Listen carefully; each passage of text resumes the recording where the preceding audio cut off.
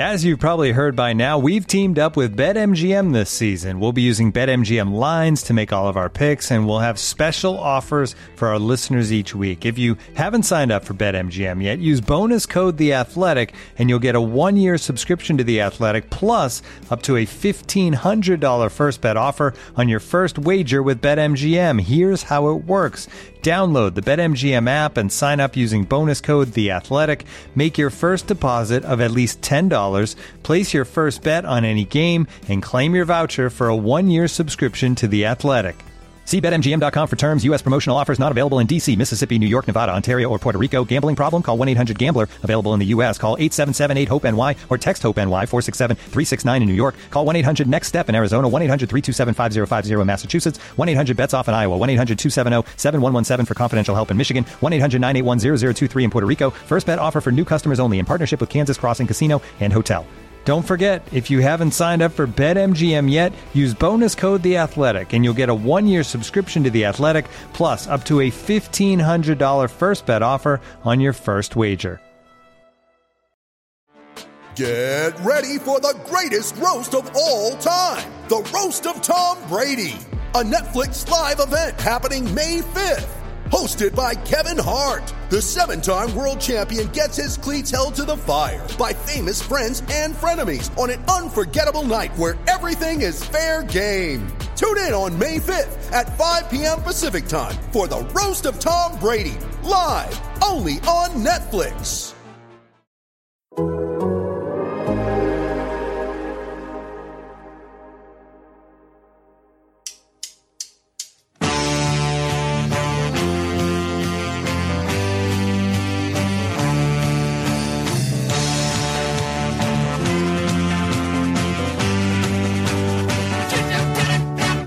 Welcome to the Total Soccer Show Weekend Review, where we look back on a weekend where Lukaku sent the Gunners to the shops, Inter Milan showed they still have their chops, RB Leipzig's performance deserved massive props, and Inter Miami showed they're no longer massive flops. For now. My name's Ryan Bailey. Joining me today is a man who is as energetic and he gets the job done so well. He's everything that Anthony Martial as a centre forward is not right now. Taylor Rockwell. That is well done, Ryan. That introduction made me have the hops. There we go. I'll keep the rhyming tradition going. Yes, it's good to be here. It's nice to talk to you, and it's nice to not talk about Anthony Martial. So no more Man United talk for the rest of this hour. Is that what you're asking me, Taylor? I mean, I think that should be the legal requirement. Yes, whenever they play as boring and poorly as they did, I think we can skip right past them. All right, well, next week when they're good again, we'll pick that right back there we up, go. Taylor. There we go. Hey, week 1 champions, though. They're week 1 champions, don't forget. Week 1 champs for life. Yeah. Also here is the personification of a Danny Ings volley, very satisfying, clinical, and reassuringly expensive. It's Joe Lowry. Oh, I like the price tag part the most, and I also like how Taylor just threw in a random word that rhymed with the things you were saying that didn't relate at all. I don't have one of those, but just pretend like I did, and it ended with ops. Hey, it gave me hops. That worked. It was. He said I was energetic. Hopping Are you energy. It all fits. Are you trying to tell me that you jumped up and down in your little home recording podcast studio, Taylor? I don't think you've got enough ceiling for that, man. Joe, I'm not your pops. I can't tell you what to do. Another one. I'll keep it going if that's what this requires. Hey, you guys should stop. Oh, wow. Okay, that's enough. Also here, I'm back in. Excellent. Also here is a man who rips his shirt off just like Cristiano Ronaldo scoring a 94th minute offside header whenever he finishes a podcast. It's Graham Ruthven. Yeah, and like Cristiano Ronaldo, I also look as foolish after it gets disallowed. And match ends in a draw. And you've kind of made a bit of a fool of yourself. Indeed, quite a game that was. Maybe we'll touch on that a little later on in the podcast, Graham. But just for now, those blue and yellow shirts, which I dissed on a previous podcast, I thought they looked slightly better in the flesh, or thrown on the floor by Ronaldo at the end of the game. But what were your thoughts on those? Yeah, I totally agree. I think they looked better. It was actually a bit of a trend this weekend, because I also thought and this one divides opinion, but the Manchester United kit with the yellow shorts, I was a fan. A lot of people were not. I thought that looked better actually on them, and the same with the Juventus kit. I like it, but it's so close.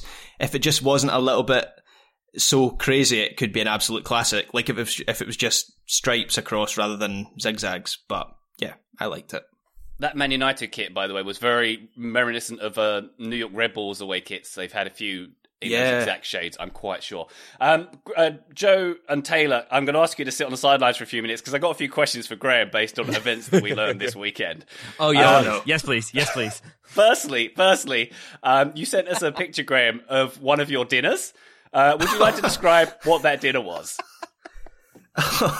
Oh, no. So it was a deep fried, so it was a full pizza supper, as we would call it in Scotland, which is a deep fried pizza with chips, which are slightly thicker fries.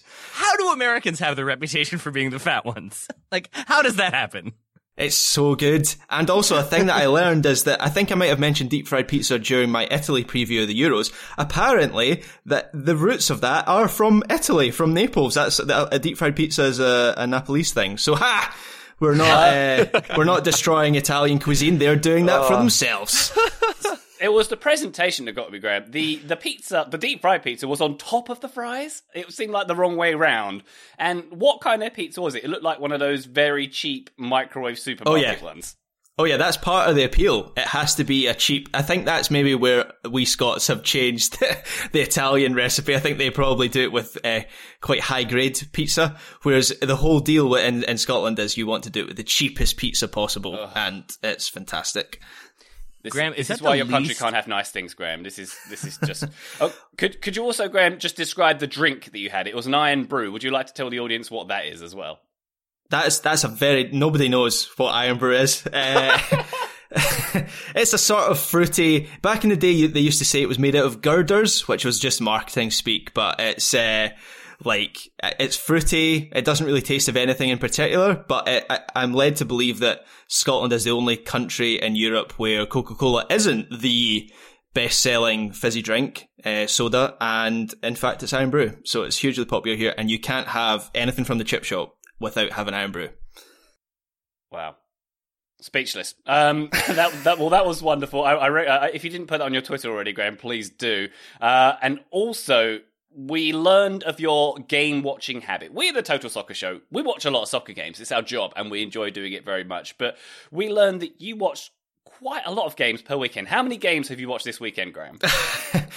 So I counted it up, and it was. I did watch 3 this morning before we did this podcast, but if we're including those, it was 16 or 17, I think, maybe for the weekend, which is, I guess rather a lot.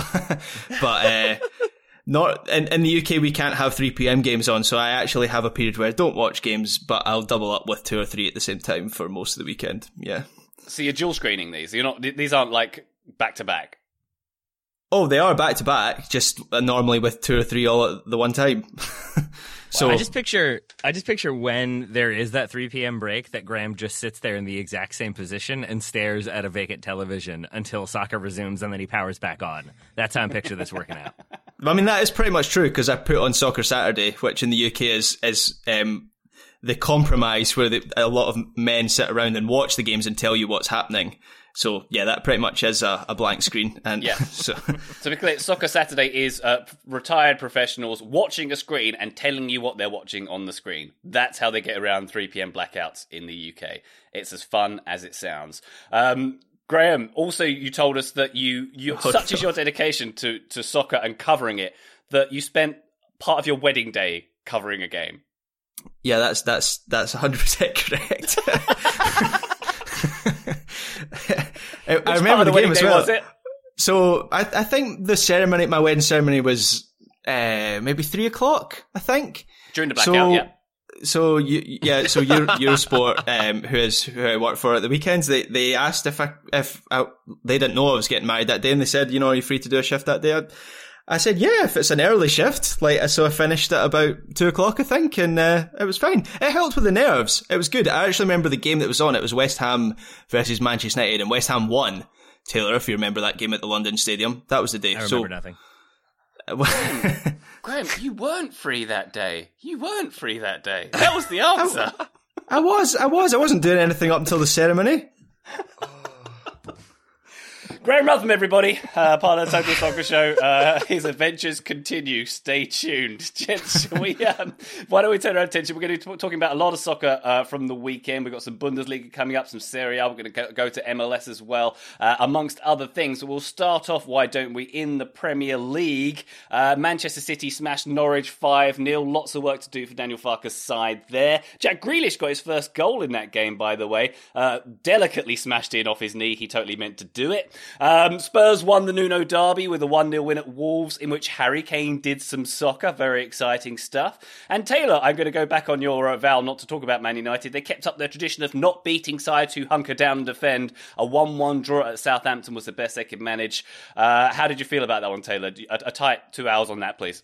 Yeah, I think we should go back to the conversation about dressage we were having before the show started, and I've got some hard and firm opinions about a sport that I literally know nothing about. I would rather talk about that instead of Man United. No, I feel like this was kind of the result that was expected when they played a more defensive team. I think Leeds were more open, and sort of then once they went 1-0 down, had to chase the game a bit more in this one.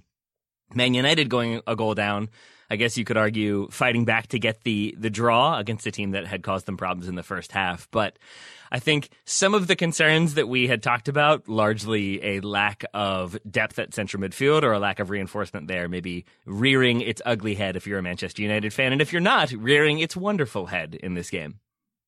Indeed. Well, that was the earlier game on Sunday. Let's focus our attention, though, gents, on the slightly later game on Super Sunday. Arsenal against Chelsea, this one finishing 2-0 to Chelsea. Perhaps the gulf in class between these sides, Joe, was bigger than the scoreline suggests. There was booing at full time from the Arsenal fans. Arsenal fans, in fact, surrounding Mikel Arteta's car as he tried to leave the stadium.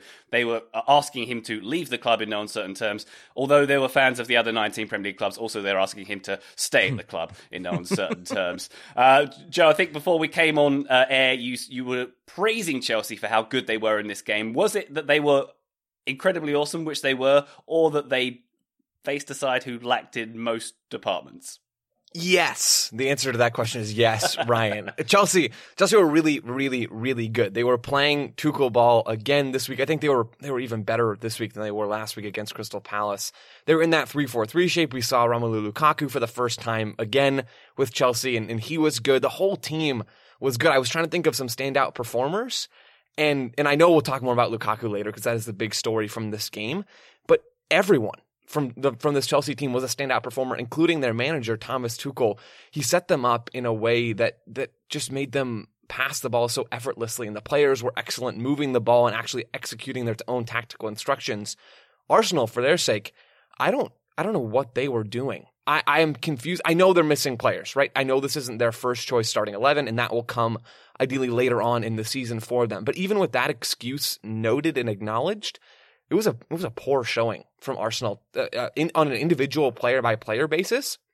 Not that there weren't some standouts, but also from Mikel Arteta. I mean, the way that he set this team up, they had a numerical disadvantage in midfield for almost the entire game. And they tried to do different things to change it, but by the time they changed it, they were already a goal down. It didn't make sense to me the way that they approached this game. Emile Smith-Rowe had way too much defensive responsibility. He couldn't track Jorginho and Kovacic at the same time, and that's exactly what led to, or part of what led to Chelsea's first goal.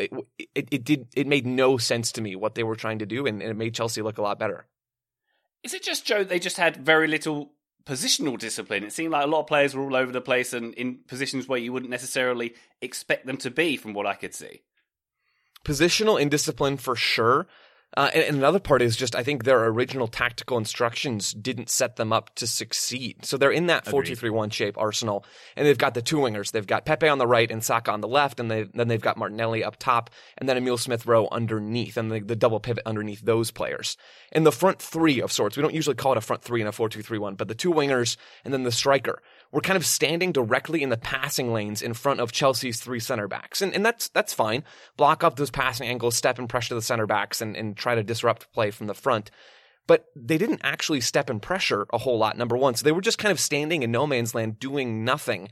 And then you had Emile Smith-Rowe trying to do two people's jobs, and he's just one man. And Chelsea continued to play through that. Then Arsenal tried to switch and have Lokonga step forward a little bit, and then Kai Havertz opened up, and in the second half they had Martinelli drop back, and that just created a numerical disadvantage in another place, and they were always chasing, and that led to what looked like a really weird-looking defensive shape and just a really structured and undisciplined performance from Arsenal. Taylor, it baffles me how we've got to this place with Arsenal, with Mikel Arteta in charge. How do we get to this specific place where they are a pretty average team who seem to be quite indisciplined, who seem to maybe not be getting the best instruction, don't play particularly attractive soccer? What's going on here? I mean, is this going to be a 7-hour podcast? Is that what we're going for? I'll give you like from this game the things that stood out to me. I want to go back and echo some of the things that Joe said there. I think they were trying to sort of have their front three, occasionally a flat front four, like block off the options through the middle, make it difficult for Chelsea to find any sort of balls into the feet of Lukaku. And I think Xhaka and Lokonga were key to that and sitting in front of him. But then as Chelsea start to move and try to pull Arsenal apart, they don't really have to try that hard. They do it pretty easily. And Xhaka starts trying to track, I think it was usually Mason Mount that Xhaka was on. Lokonga was responsible for a couple different people, but what would end up happening is one would drop deeper, one would step higher, and suddenly there are these huge gaps. And I equate it almost, this is a very topical reference, I apologize in advance, it's the quickest one I could think of, but it reminds me of do you remember the video game Frogger? The old video game where you have to hop the frog across the street and not get hit by trucks? And you have to wait for the gaps to open up. And it felt like Arsenal sort of were playing a game of Frogger in which all of the trucks were just stopped. And it was like, haha, can you get through? Oh, you can. You can get through really easily without us moving? Oh, well, that's sort of our fault. And I think a lot of that goes to Arteta and some of the instructions he gave them. Saka clearly being told, don't worry about tracking back. That makes sense if you think you're going to be able to ping the wingbacks back because, they've committed numbers forward. They're not sending them back, so we're vulnerable on the counter. But Saka didn't even really do that, and that let Reece James have acres, almost literally acres of space out wide. And then Kieran Tierney, I think for his part was so oftentimes double teamed as a result and had to kind of try to figure out when to leave one open player to get to another open player. And the commentator for the opening goal at least blamed it pretty squarely on him and not closing down fast enough. But when you're tracking one player and then you have to go try to close down another wide open player, I don't really know if that's on you as much as it is the system. And so to bring it back to your question, Ryan, I think the thing that really, I'm sure Arsenal fans are already way ahead of me on this, but it was really strange to look at the touchline. And another thing the commentators pointed out, on the American feed at least, was that you had Mikel Arteta essentially micromanaging is what it looks like. He's just standing there. He's coaching every single player. He's giving tons of instructions, and it's constant feedback, and it's very Pep Guardiola. We know he's sort of, that's his mentor. That's who he learned under, and so it is that style. But when it's Pep and it's Man City and they're winning, it seems much more like, he's on top of everything. He never relaxes. And we see him having those animated conversations with his assistants on the touchlines. And it gives you this idea that everything is very serious and everything is very analyzed. And if there is a mistake 1 minute, that mistake will not happen the next minute. But when you're Arsenal and you're not winning and you do look sort of basically outcoached and outplayed, and then you see that coach on the sideline frantically coaching and trying to, it doesn't look like this sort of involved, in-depth coach. It looks more like panic to me. It looks more like a coach trying to get people to, no, you've got to be 2 yards over. No, remember, you've got to be deeper. No, you've got to step forward. It's giving tons of instruction, and it has the opposite effect to me. It ends up looking like he is trying to figure it out and get the team to play, and it looks like a manager who kind of just took over a club, and I find that very, very strange, and I'm going to assume for Arsenal fans, very not reassuring. Very not reassuring. And on that note, Graham, I want to know how Arteta survives this and how he gets out of this. If this was Chelsea, and their first week they lost to a promoted side, and then they get completely outplayed by a fellow London team the second week, I think Mr. Abramovich would make the call, and it would be Auf Wiedersehen, Tommy. So is there a different standard for Arteta, and how does he survive this? It's quite difficult for me to speak about Arteta without verging into blistering hot takes, which I'm quite keen to avoid. I don't get Arteta, to be perfectly honest, as a manager. It's coming up for 2 years now that he's been in the job. Now, we referenced for this specific match, yes, they were without a number of key players. Thomas Partey, Ben White was ill, Aubameyang's on the bench, Lacazette, Tierney goes off injured, which, by the way, is absolutely great. Scotland have got internationals coming up, and both of our brilliant left backs are injured at the moment. That's fantastic. Martin Odegaard not involved yet, but how many of those players really would have made a difference? I would say maybe Thomas Partey's maybe the only one. And I've spoken a number of times about in my opinion, the sign of a well-coached team is when players come out of a team and the bones and the approach of a side and the style of play remains the same. There may be a drop-off in the standard of performance, but you're getting the same kind of performance.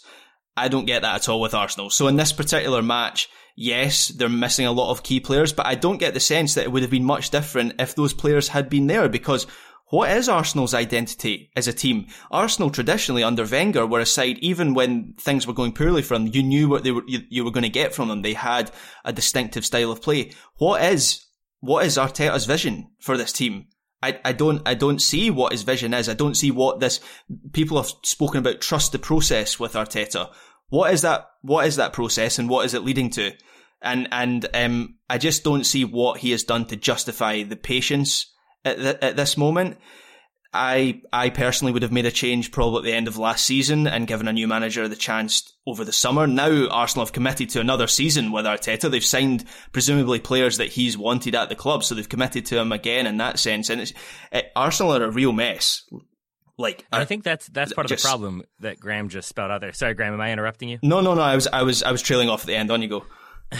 Basically, that I think I saw a bunch of Arsenal fans talking about how they just sack him and get in Antonio Conte. And first of all, easier said than done. But even if that were to happen, Conte has a style and a system, and he wants a back three, and he wants certain players to do certain things, and that requires a lot more investment. And Arsenal don't seem like they want to do that. So I think there is that element of, we can stick with Arteta. He's going to focus on bringing through young players, and we'll get there eventually. And I think it's similar to the Man United model of, if we stick with a person long enough, eventually they figure it out and there's stability. And I think with Ole Gunnar Solskjaer and Man United, that it's still a question as to whether or not that will work out. And I think that's very much the case with Arsenal. The thing that would have me more concerned if I were an Arsenal decision maker, which I am not yet, we'll see how things play out.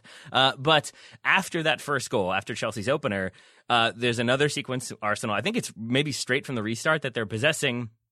Ball goes to Saka, and I think he spots an opportunity. I think it's Chelsea pretty aggressively pressing at that point. Saka thinks he has Pepe wide on the opposite side and goes for a long ball that is overhit and underhit at the same time, basically. And the entire crowd just starts booing. And in that moment, that is a young player who is trying to make something happen. And it's not a well-hit pass, but that's where I would be concerned, is that if the idea is we're bringing through these young players and we're going to get this core squad that will succeed, if you're letting frustration build such that when one of those players mishits a pass, they get booed and attacked, you're not building confidence. You're not building a team unit. You're building basically a bunch of people who don't want to make mistakes for fear of getting yelled at and booed. And that's not going to help build squad harmony either. Indeed. Well, we spent a lot of time speaking about a mid-table team here. Let's talk about Chelsea for a little bit as well. Christian Pulisic not available. He's got COVID despite being fully vaccinated. We understand. This was Joe, a really well-organised Chelsea team, as you said. Everyone seemed to know their jobs. Everyone seemed to know how to create space, although they were given it on quite a few occasions. And they just had so much control. When they took the lead, they seemed to very much control the pace. They took the ball as often as they wanted. Jorginho seemed to be really special in the middle. And Joe, Lukaku, pretty good, isn't he?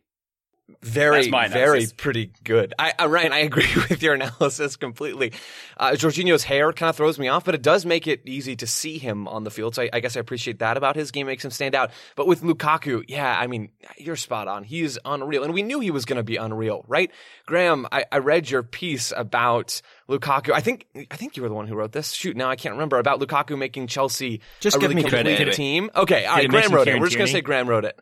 It didn't, so it couldn't have been Graham. That's a good point. Lukaku makes Chelsea a more complete team, and it doesn't take a genius to be able to see that, but we really saw it play out in this game on Sunday.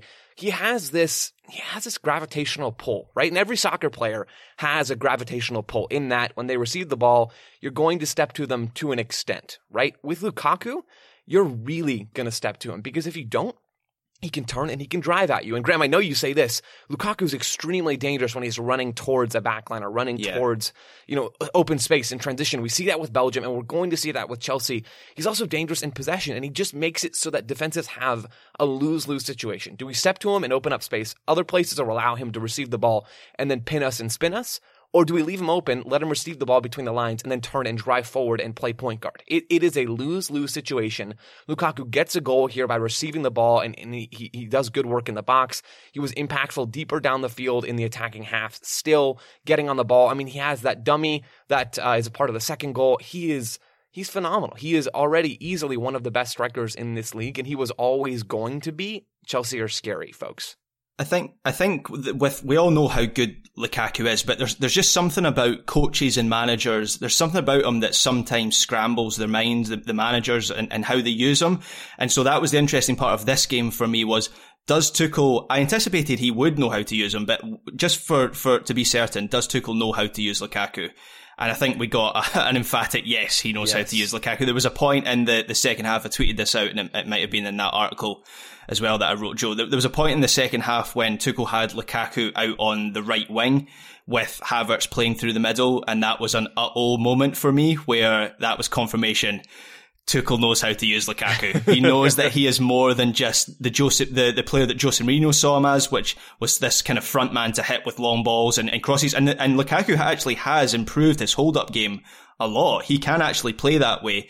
But Tuchel knows you want to get Lukaku running at opposition defences, and that's scary. That's scary for the rest of the Premier League. It makes, for me, Chelsea the title favourites, not just the fact they've made that signing, but that Tuchel knows how to use him. And they've just got so many different options, Chelsea now. They can play in the rapid counter-attack, or they can control the ball through Jorginho and Mount. They can play a tight, compact front three of Havertz, Mount, Lukaku, or they can stretch their front three across the pitch with wingers. They can go physical, or they can go technical. They can speed things up, or they can slow things down. And the most impressive aspect of their performance against Arsenal was that Chelsea toggled between all those different approaches in the same match. And that control of being able to do different things, not just over the course of a season, but within the one match, is hugely impressive. And is the biggest contrast. I mean, I know you can look at the quality of the players between Chelsea and Arsenal, but that, for me, is the biggest contrast between those two teams, is just the level of coaching and that control that Chelsea have in all those different styles and methods. And another facet, Graham, their depth as well. Mount, Havertz and Kovacic coming off for Kante, Ziyech and Werner. That's quite good, isn't it? yeah, it's not bad. And again, those changes, it just give them a different way to play. I mean, Werner can play in the Lautaro Martinez role alongside Lukaku. Ziyech is more of a creator who'll cut inside. Hudson-Odoi, who I know didn't come on here, he's more of a winger. He's got good deliveries as well. They've just got so many different options, and that's why I say Chelsea might not win the title, because City are an excellent team and Liverpool are an excellent team and Man United are potentially an excellent team, but Chelsea are the most complete team. I don't really see a weakness. I can point at where weaknesses are in City's team and in Liverpool's team. I can't really do that with Chelsea. And there's talk they're going to add Jules Koundé as well to their back line. So yeah, a scary, scary team at the moment. Taylor, can you argue that? Not since that second season of Jose Mourinho have I been this scared of a Chelsea team. Genuinely, I don't know how you beat them. And Lukaku coming in, Graham, to your point, did you see the photo of him when he was at Man United and clearly what Jose Mourinho wanted him to be versus what he is now? I didn't. No. Please elaborate. He is probably 30 pounds of muscle more for Manchester United, but that does a certain thing if you want them to be a target striker. But if you want them to be mobile and agile at the same time as being physically imposing, that's not going to do it. And he is just such a more complete striker now, and a lot of that goes to Antonio Conte. But I just picture Thomas Tuchel saying to him, okay, sometimes I need you to hold it up. Yeah, that's fine. Sometimes I need you to get on the end of a cross. Also fine. Sometimes I need you to run in behind. Totally fine. It's just every single thing he needs his forward to do, Lukaku can do, and I don't really know how you can game plan for that. I think he is going to be so incredible, and I think the other key part of this for me was his relationship with Mateo Kovacic is already really strong, that Kovacic, you could see, is turning as quickly as he can and immediately looking to the feet of Lukaku, because he can fire that ball in 30, 40, 50 yards, and Lukaku brings it down immediately or settles it with one touch. And if you can just have that relationship and bypass everything your opponent is doing by playing it into a forward who can hold the ball up, but can run in behind, but can lay it off, but can get a shot. Like, I don't know how you handle that. And I think Chelsea just look so comprehensively good. I had concerns about will Tuchel burn them out, and maybe that's still a concern, but certainly not right now. Certainly not right now. Chelsea looking pretty good, and they are top of the league as it stands after 2 games, that all-important 2-game table that we're looking at right now. We'll be back very shortly after these messages with some Bundesliga. This episode is supported by Season 3 of FX's Welcome to Wrexham. Celebrity owners Rob McElhenney and Ryan Reynolds' small-town Welsh football club has finally been promoted into League 2 after 15 seasons in the National League. Dedicated staff and supporters celebrate the city's return to glory while bracing for the newfound challenges that come with being in a higher division. Will Wrexham AFC stand up to the challenges and rise again into League 1? FX's Welcome to Wrexham. Catch all new episodes Thursdays on FX. Stream on Hulu. Looking for an assist with your credit card, but can't get a hold of anyone? Luckily, with 24/7 US-based live customer service from Discover, everyone has the option to talk to a real person anytime, day or night. Yep, you heard that right. You can talk to a real human in customer service at any time. Sounds like a real game changer if you ask us. Make the right call and get the service you deserve with Discover. Limitations apply. See terms at discover.com/creditcard. Total Soccer Show, we are back. We are talking Bundesliga. Bayern Munich got their first win of the season, a 3-2 win over Cologne. Serge Gnabry bagging the winner in that one. Borussia Dortmund, meanwhile, lost 2-1 to Freiburg. They kept Haaland and Donyell Malen under wraps very nicely. Bayer Leverkusen, they steamrolled Gladbach 4-0 to get a win on the board for the first time this season. Wolfsburg, they top the league. They are the Bundesliga's Chelsea right now after so many games being played in this league. A 2-1 win at Hertha and a 1-0 win over Bochum last week puts them top of the league. But the team we are going to focus on for now, Mr. Taylor Rockwell, or the 2 teams I should say, RB Leipzig and Stuttgart. Leipzig getting a 4-0 win over Stuttgart in this one. 2 American coaches here, Marsch and Matarazzo, going at it. Apparently, Tyler Adams and Pellegrino Matarazzo were born only 50 miles apart in Wapping, New York, and Wayne, New Jersey, respectively. And the other thing I know about Wayne, New Jersey, is it's where the band Fountains of Wayne are from, and it was a store in Wayne, New Jersey. Fact. Was it a fountain store? Could you buy various fountains there? I believe that was the nature of the store. It'd be very misleading if it wasn't. I was joking. There are fountain stores? All right, I've learned new things. Yes, this was a very exciting game. I was showing it to my wife and saying, like, yeah, they're coached by an American. Oh, they're also coached by an American. And there's an American playing. It was a very, very exciting thing, which I'm sure is, a normal thing for people who are English or Spanish or Italian or German, but for an American, it was cool to see 2 American coaches coaching in the Bundesliga. Less cool to see one of them getting destroyed by the other one, but also, given the way Leipzig started their opener, it was good to see them playing well, getting some fortunate goals, but also some really good kind of team build-up goals, and it made me happy and sad at the same time. Well, I'll tell you who was happy here. Mr. Zoboszlai. Got there in the end, so kind good. of. Didn't he have a good one, Graham? I'm I know I'm not the only one, but I'm such a fan of Dominic Szoboszlai. It feels like he really could be the face of Jesse Marsch's RB Leipzig team. It feels like, to me anyway, he's the player in that squad with the highest ceiling. It wouldn't surprise me. Not that RB Leipzig are a small club or playing at a low level or anything like that, Champions League club, but it really wouldn't surprise me to see him at one of the biggest clubs in Europe pretty soon. His first start for Leipzig, I believe, in this match, and 2 goals. His second one slightly fortunate, although I did love the way it was kind of like a golf shot. Did he mean it, Graham? Did he mean it? No, he didn't mean it. That's a cross into the box, but it's a good cross, and it obviously finds its way into the back post. But his first goal is magnificent, the way he kind of bends it, guides it into the far corner from just inside the box. And you just get a sense this guy is going to be special. He seems to have been integrated really quickly into this Leipzig team. The way that Marsch has got his front 4, I guess if you want to call it, in attack, all interchangeable. Andre Silva is kind of the apex of the attack in the way that Leipzig maybe haven't had in recent seasons. He's more of a kind of orthodox striker, but they've got Forsberg and Szoboszlai and Nkunku behind him, all interchangeable, all switch positions. Just a nightmare for opponents to keep track of, and we saw that I think in particular, was it the second goal where there was all the kind of flicks and tricks and they kind of danced through the Stuttgart defence, and Forsberg kind of burst through and toe pokes it into the back of the net. The fact I'm calling it a toe poke kind of does a disservice to the quality of the goal, because it was a magnificent goal and just summed up what I think Marsch wants this Leipzig team to be. Yeah, definitely. That front four is looking very, very impressive. Joe, what about Tyler Adams? I seem to remember he had a pretty decent chance early on and a good performance from him as well. Absolutely. I tweeted out something because I watched this game after it had happened. It happened on Friday, and I watched it on Saturday morning. And I hadn't seen much about the performance, I knew the scoreline and all that good stuff. But I was paying special attention to Tyler Adams, as I often do. And I tweeted out something to the effect of, man, I've never noticed Tyler Adams look this confident and be this effective on the ball with his passing. Because, Taylor, you and I kind of talked about this last week on our American Weekend Review, and how I wanted to pay more attention to what he's doing on the ball to see if maybe he's improving in that area. Because I'd almost, and this is wrong, but I'd almost in the back of my mind written Tyler Adams off as a plus passer. And he's not that right now, but it really does seem to me like he's getting better. Passer? Real good. Just like really, yeah, I mean, imagine you're taking notes like scouting somebody. If somebody's bad, you probably put a minus next to them. If they're good, you put a plus next to them. So I genuinely thought that was like an XG thing. No. Is that a new stat? No. I don't know. Yes, it is. Just kidding. I just made it up, and it's really cool. Nice. And you have to pay to hear more about it. So with Tyler Adams, he was pulling out passes that I just haven't seen him do a whole lot before.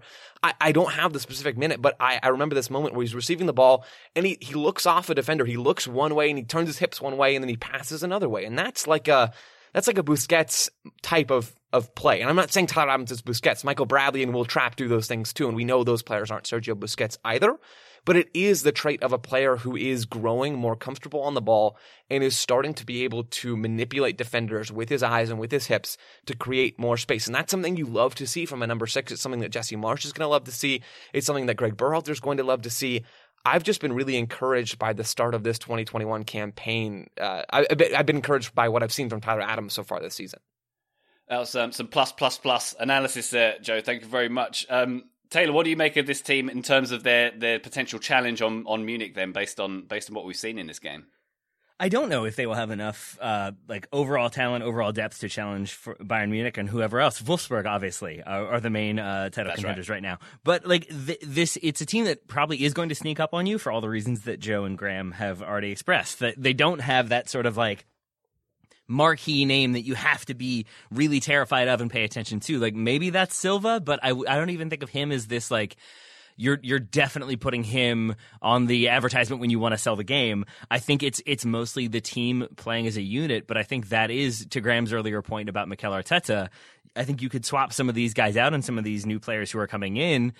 They seem like they kind of have an idea of what's being asked of them based on the position or where they are on the field, and I think that's what young players need, and that's what a young team needs. And I think they will be very good because they're going to be so difficult. And then he does seem to be getting good performances out of players like Szoboszlai, who he has experience with, out of Tyler Adams, who seems to have taken on much more of a vocal role in this team. There were moments when players weren't stepping and weren't pressing, weren't making runs they were supposed to.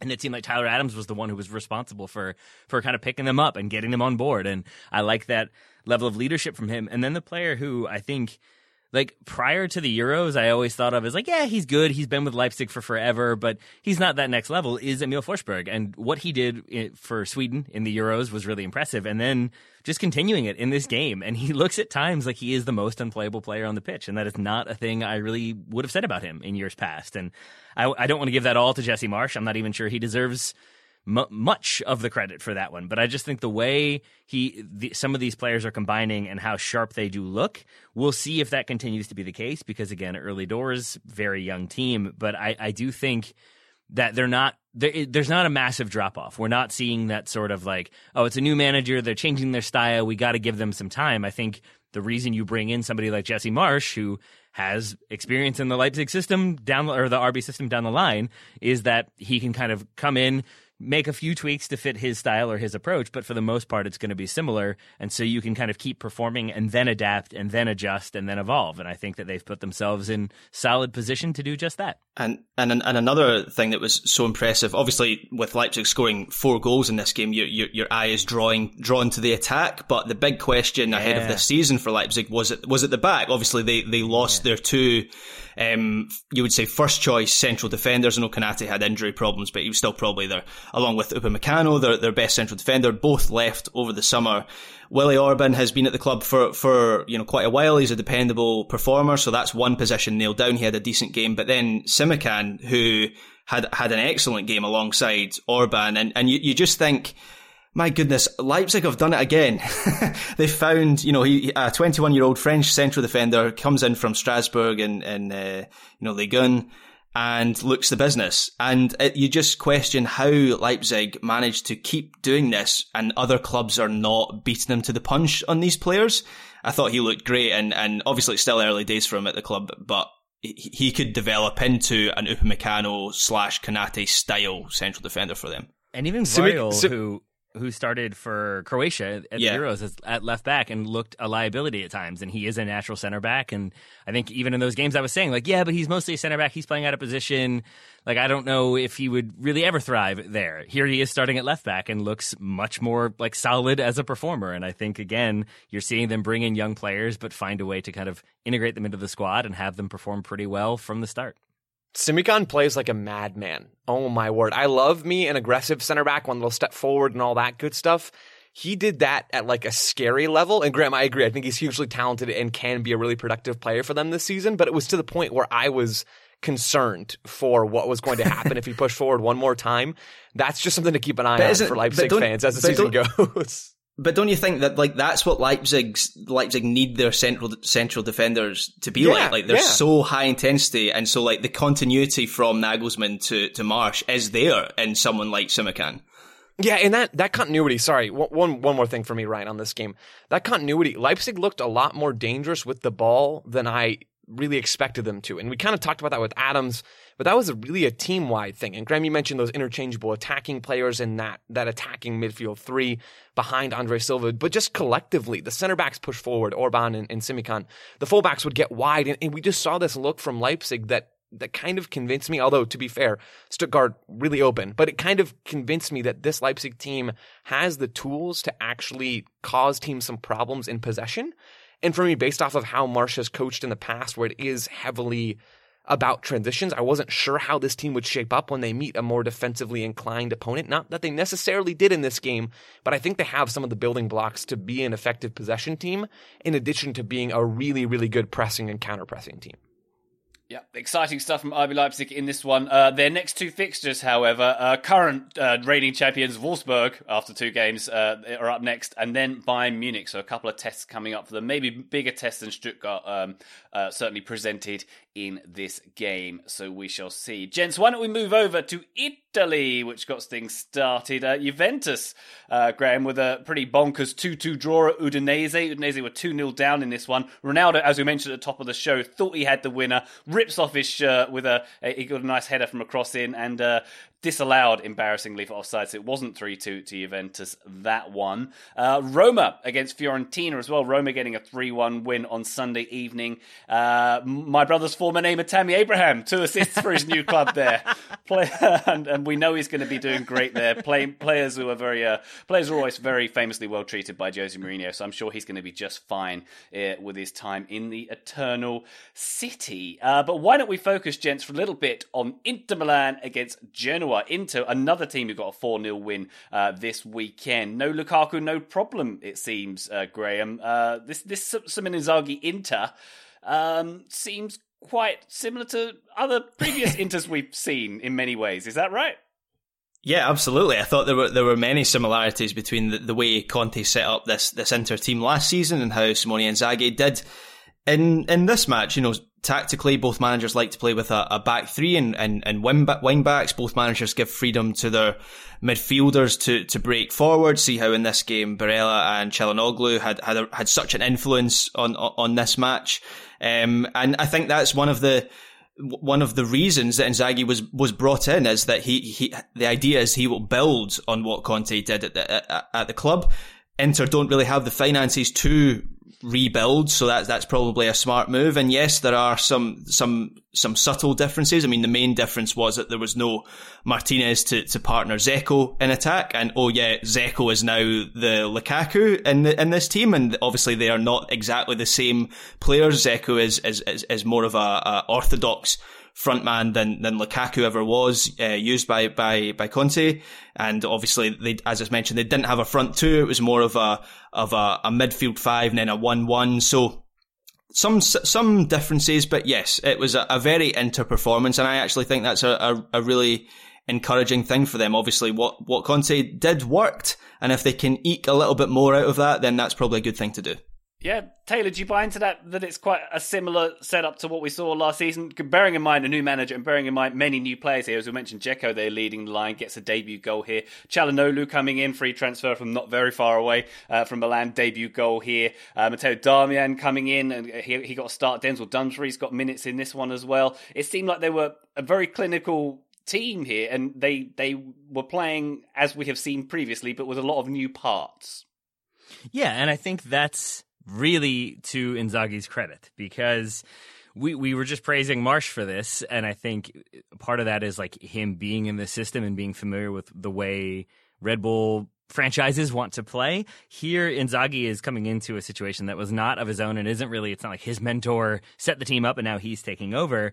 And I think he's taking a very smart approach. I think he's adjusting what he wants to do to better fit the team. And I think he's playing in a way that allows the players that have been there to stay in positions that are comfortable. Essentially, I feel like he's keeping the majority comfortable, and then he himself has to adapt rather than making the entire team sort of change what they want to do to suit his style. And I think that has put him in a much better position to allow players to come in and sort of know what their role is going to be. And you look at Hakan Çalhanoğlu coming in and getting a goal, and Edin Dzeko coming in and getting a goal, or at least facilitating goals, and just it stood out to me as just exactly how you want to start your season. And I kind of forgot when I did the preview with David Amoyal that Inzaghi at Lazio is successfully managing a club that don't have a ton of money, that aren't going to be the big spenders. And you look at some of the squads he had and how closely he ran the title, how deep he would take them in certain competitions. And there were a lot of cast-offs. There were a lot of players who didn't have success elsewhere, came to Lazio, got backed, got belief, and found a way to win. Certainly having Sergej Milinkovic-Savic and his 19-foot-tall stature doesn't hurt, but I think he has plenty of world-class players here at Inter. And so in some ways, this is probably the strongest team Simone Inzaghi has ever managed, whereas for Antonio Conte, it felt like a team that was being ripped apart. And I think maybe my self-reports of Inter's demise were slightly exaggerated. Not saying that they're going to win the title, not saying that they're going to be even comfortably top four. I think they will be, but I wouldn't say that with ease after one game. But I'll say that it was a much stronger performance than I was expecting. Yeah, certainly, Joe, the Inter fans seem to be encouraged from the chatter I was monitoring online here. You know, they still believe they've got a strong squad here, still believe they've got quite a lot of depth here, which they indeed do on both counts.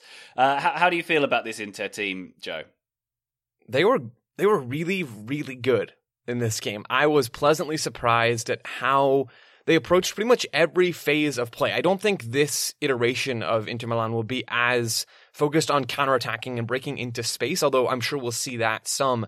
This team looked really focused on controlling the ball, and part of that's based on the opponent here in Genoa, but they looked really focused on controlling the ball and moving off the ball and rotating into space, and then when they lost the ball, they would counterpress. I mean, it looked like a really modern attacking team that didn't have a ton of clear, obvious weaknesses. I mean, some of the goals they scored were lovely. First of all, the Çalhanoğlu goal in the 14th minute was a phenomenal strike from outside the box. The Vidal goal in the 74th minute comes off of Inter high pressing, then they win the ball, then they combine in midfield, and then Barella gets this touch in the box after Edin Dzeko shoots, and Barella plays this little step over one-touch pass to Vidal, who scores, and then Dzeko gets his goal a little bit later on in this game. I mean, this was a phenomenal performance from them, and it made me excited to watch more of Inter as the season goes on.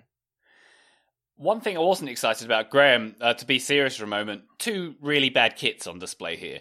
Oh, no. Really, like that Inter kit I'm not a fan of, but the one that really got me was Genoa here, whose kits were Grey, completely grey. Yeah. No sponsor on them. They look like they were from the Futurama Neutral Planet here. I wasn't impressed at all with what either team was wearing. And with Man United playing at Southampton on this very weekend, it reminded me of the grey kits they wore, which they famously took off at halftime because they couldn't see one another. I wonder if Genoa had similar problems here. The Genoa kit was a shocker. I'll accept that one. I like the Inter one. I think the sponsor, it has spoiled it a bit, but they actually released it without the sponsor, and I may or may not have bought that Inter kit. Ooh, did you use Bitcoin? No, I used digital bits. That's my preferred method too, Graham. That's my preferred method. I like it. It's not as last season's Inter kit was an all-time classic. It's not quite as good as that, but I quite like the snakeskin Inter kit. And Graham, on the subject of Genoa, I consider you our North Macedonia correspondent after the Euros. I knew this was going to come up. Goran Pandev up top here doing his thing. What did you make of them? Difficult for them, I think it's fair to say. I'm not sure how much analysis I can provide of Genoa, just given how little we saw of them and how little we saw of Goran Pandev. I mean, the fact he's starting this match, I'm not entirely sure what that says about Genoa, but yeah, they'll have games where they're allowed to impose themselves more than this one. We didn't see much of them. I feel bad saying this, but like the grey kit, the lack of sponsor, but then they had like Cambiaso playing at left wing back, but not spelled the way Esteban Cambiaso is, and you had like Hernani in the middle, which like that felt like they didn't get the rights to Nani, so they had to create like it felt like a sort of knockoff team across the board. I feel very bad saying that because Genoa are a club with a proud history and a proud tradition, and they've got lots of talented players in there. Just maybe not as talented when you're playing this Inter team, who maybe had a point to prove. Well, there you go. Inter beating a team from Pro Evo Soccer there this weekend. There we go. We'll see what happens next weekend. We're going to take a quick break, and when we're back, more soccer talk. This episode is brought to you by Michelob Ultra, the official beer sponsor of the NBA. Want to get closer to the game than ever before? Michelob Ultra Courtside is giving fans the chance to win exclusive NBA prizes and experiences like official gear, courtside seats to an NBA game, and more. Head over to MichelobUltra.com/courtside to learn more. This episode is brought to you by Michelob Ultra, the official beer sponsor of the NBA. Want to get closer to the game than ever before? Michelob Ultra Courtside is giving fans the chance to win exclusive NBA prizes and experiences like official gear, courtside seats to an NBA game, and more. Head over to MichelobUltra.com/courtside to learn more. Total Soccer Show, we have returned. A few more leagues to chat about, gents. I wanted to just mention what happened in France this weekend. PSG won at Brest. They won 4-2. They are top of League 1. No surprises there, but no Leo Messi in the squad yet there. It was Gini Wijnaldum playing behind a front two of Icardi and Mbappe in that one. Not so pleasant scenes in Marseille versus Nice. That one turned ugly. Dimitri Payet was hit by a bottle. He threw it back, which is probably never a good idea, and that led to a pitch invasion and various scuffles and I believe the abandonment of the match as well. So not pleasant scenes there in France for this weekend. But some more pleasantness in Spain, perhaps. Atleti atop with maximum points. Barcelona drew one apiece with their bogey team, Athletic Bilbao. Now I think about it, Athletic Bilbao probably most La Liga teams' bogey team, but that's probably a topic for another day. But Graham, the big one probably of this weekend, Levante against Real Madrid. Gareth Bale starting, getting the opener as well. I believe he's wearing shirt number 18 and not 50 as he was not so long ago. So he's upgraded his shirt number at the very least. But Vinicius getting the equaliser in the 85th minute from a pretty outrageous angle. This game was BANANAS, was it not? It absolutely was. This was, I mean, I know it's early days, but this was game of the season for me so far. It looked like Real Madrid were in complete control of the match at halftime with a 1-0 lead, as you mentioned, Gareth Bale, who apparently is still a thing, scoring the first goal. He's actually looked, I mean, he's not ripping up any trees or anything, but he's looked pretty decent, and Ancelotti is, obviously, Bale played probably his best football for Real Madrid under Ancelotti, so he's had a second chance under him. It seems like Ancelotti has wanted to go with this Hazard, Benzema, Bale front line, which if he gets all of them fit and firing, is the thing that could make Real Madrid title favourites. Those three are world-class talents on their day. But yeah, Real Madrid looked to be in complete control, and then Levante scored an equaliser within 30 seconds of the restart, and then another on 57 minutes, which was an outrageous finish by Jose Campagna. He meets it, the ball's played to the back post, Lucas Vazquez is nowhere to be seen, which is another sign that he's not really a right back, shall we say. But Jose Campagna's got so much to do, and he meets it, you know that way where you meet a ball on as it bounces, as it's hitting the ground. He hits it at that point and just unleashes it into the top corner of the net. It's the best finish I've seen so far this season. And then all of a sudden Vinicius decides to become the best player in the world for 20 minutes. He equalises for 2-2, and that was not something I was expecting. And then Robert Pierre makes it 3-2 after some terrible defending by Real Madrid. And then Vinicius scores another to make it 3-3 with this sort of incredible, I don't know how to describe it, like a flipped finish off the inside of the far post. And just when you think that maybe things might calm down, then Aitor Fernandez, and I actually audibly laughed at this point because it was getting too much. There was too much craziness going on. Aitor Fernandez rushes 40 yards off his line to handle the ball to stop, I think it's Rodrigo. I think Vinicius plays the ball through to Rodrigo, who has a whole half to run into. And Aitor has no choice but to rush off his line. He handles the ball, gets sent off. Levante have made their 5 changes, so Vezo, an outfield player, a defender, finishes the last. I mean, it was about a solid 10 minutes of play. He plays in goal, and it finishes 3-3, and everyone exhaled at the full-time whistle because this was crazy. Graham, this was Sunday night. This is probably the 13th game of the weekend you've watched. Was there any part of you that thought this might be a fever dream when this was happening? Yeah, especially because this happened after the Juventus Udinese game as well. So, yeah, I did wonder if I was hallucinating at a point. And Can I ask Graham some questions on that front? Yeah.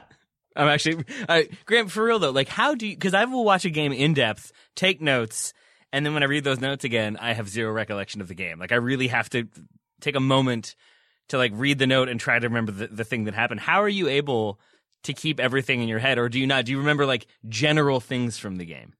Yeah, I obviously I can't remember everything that happened in there'll probably be some score lines there that would take me a little while to recollect what they actually were over the weekend. But yeah, general things. I think because the Spanish games, I'm working them, so I'm providing minute by minute updates of those, and then a match report.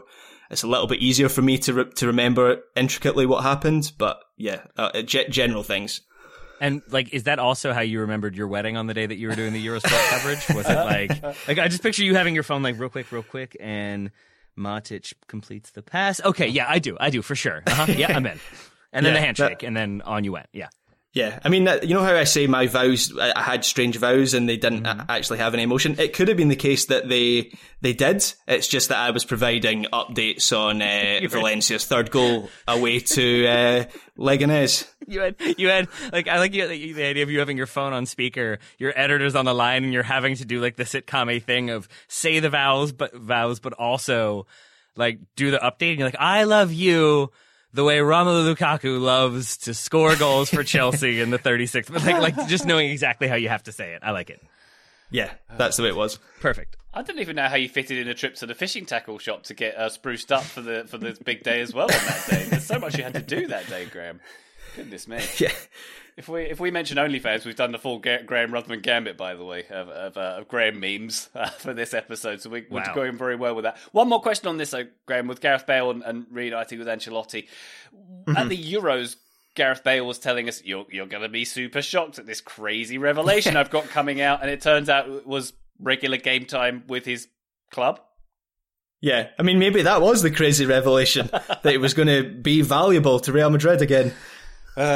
What a crazy world we live in. All right, gents, why don't we turn our attention to Major League Soccer? New England, who'd have thunk it, a storm in the Eastern Conference with a 4-1 win over Cincinnati this weekend. Orlando are chasing them. They got a 1-0 win over Chicago. We thought we might be covering the Hudson Derby this weekend, but not much to report there apart from a big old rain delay of 2.5 hours before a cancellation. Feels like they could have cancelled it a bit earlier than that, but who am I to say?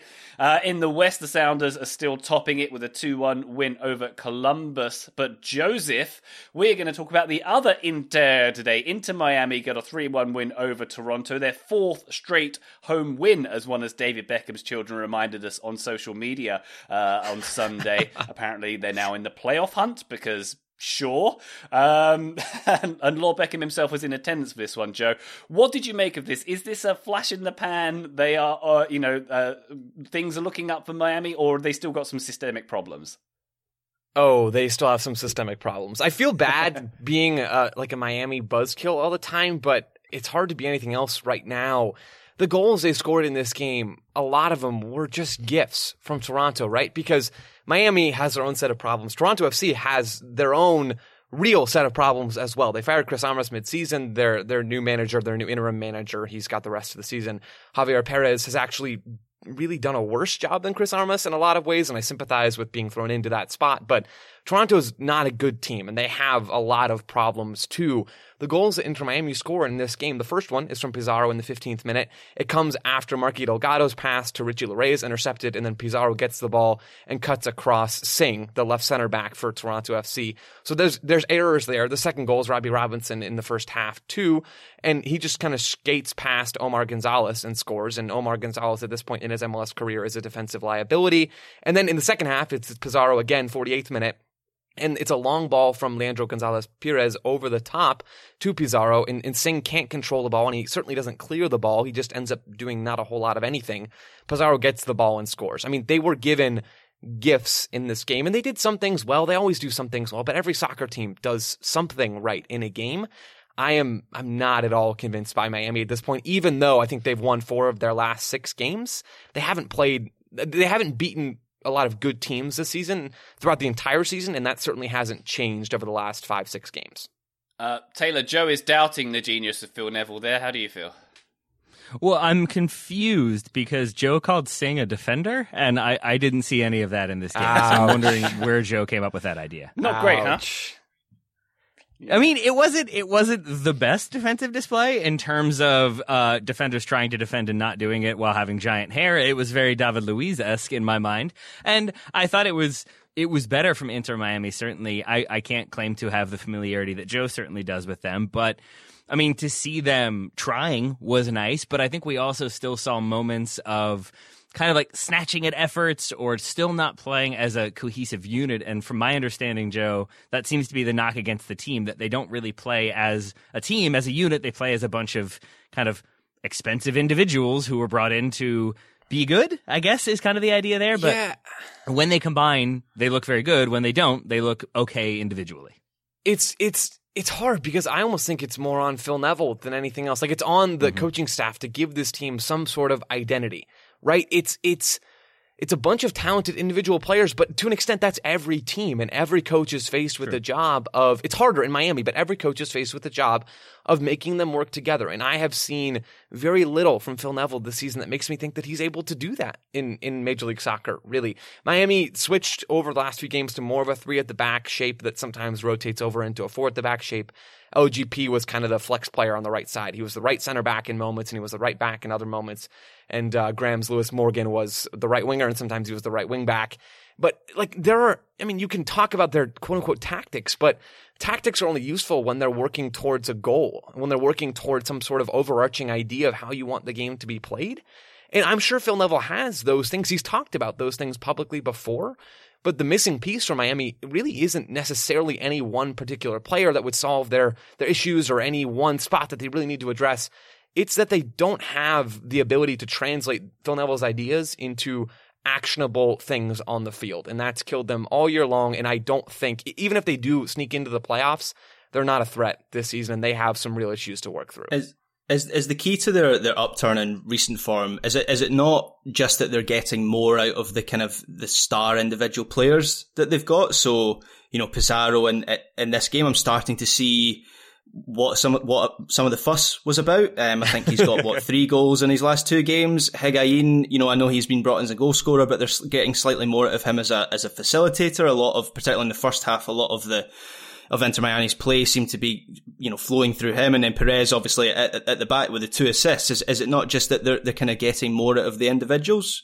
Yeah, I mean, that's a big part of it, right? When your star players or the players you brought in to be stars are playing like that and having the ball find the back of the net, that makes a big difference, right? But I just still have a hard time believing it's sustainable. You get a boost from Pizarro when he's back in the lineup because he wasn't in the lineup for a lot of the season.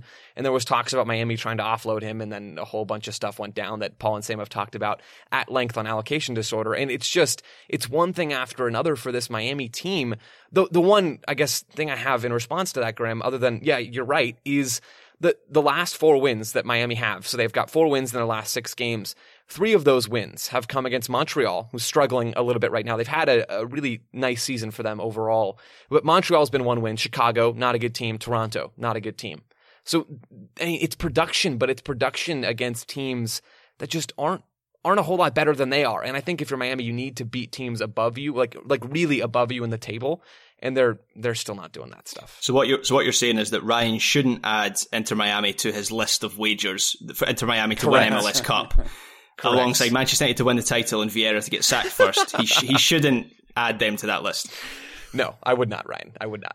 All right, Joe, if Miami had come to you and asked you for your consulting services when they had their 5 DPs, but let's go with the 4 main DPs, which would you have told them to get rid of? Because I don't know if they got rid of the right one.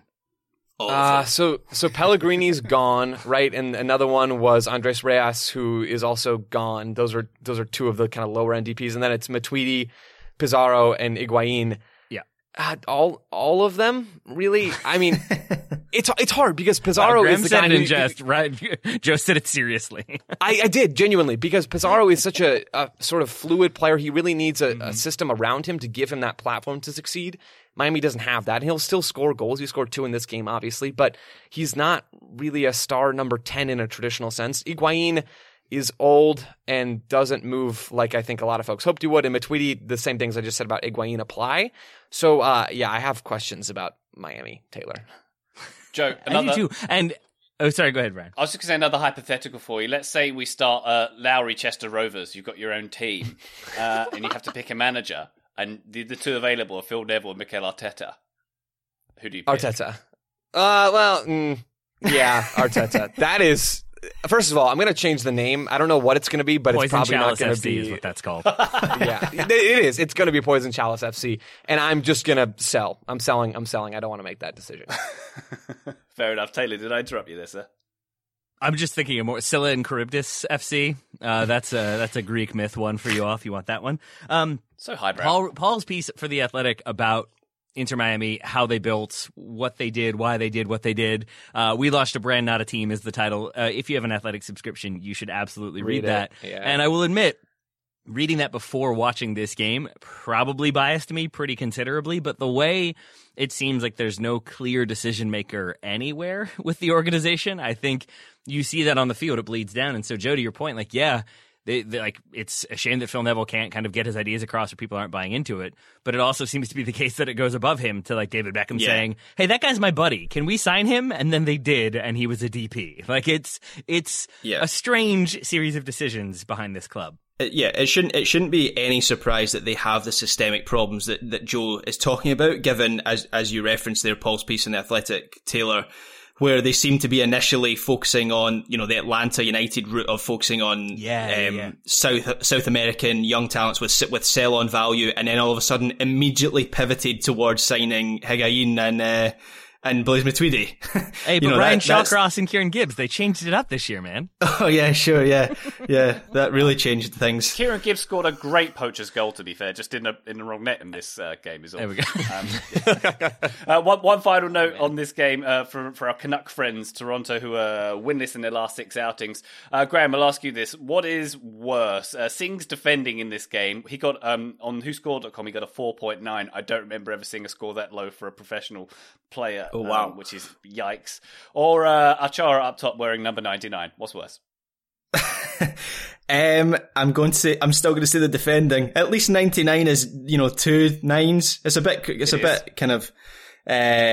contrived, but the defending was so bad in this game. Although Achara, I thought he was just left on his own for much. Anytime a ball was played in, there seemed to be 5 Inter Miami players around him, and even the goal they scored comes from a situation like that. So if we're factoring his play in as well, and I don't know how much was his fault, but we'll say Achara. All right. Well, there's certainly work to do in Toronto, maybe some in Miami as well, but no more work left to do for us, gents, in this podcast, because we have just about reviewed that old weekend. Taylor Rockwell, thank you very much for stopping by. Listeners, thank you all very much for stopping by as well, and apologies if you've heard the baby crying in the background for the last 20 minutes, because that's been an ever-present fixture. That's a rude way to talk about Joe Lowry, but thank you very much, Joe. Oh, Ryan, you're so welcome. That was great. And Graham Ruthven, please don't watch as many games next weekend. We want you to be around longer. I've got to head off now to watch some more. I bet you. I just picture you with the Clockwork Orange, your eyes are taped open, you're dropping in drops occasionally just to make sure you're catching everything all the time. Yeah, that is pretty much spot on, except it's just cans and cans of Red Bull. And I am Brew, of course, Graham. And I am Brew, of course. Of course. All right. Thank you very much, listener. We'll be back soon. Bye.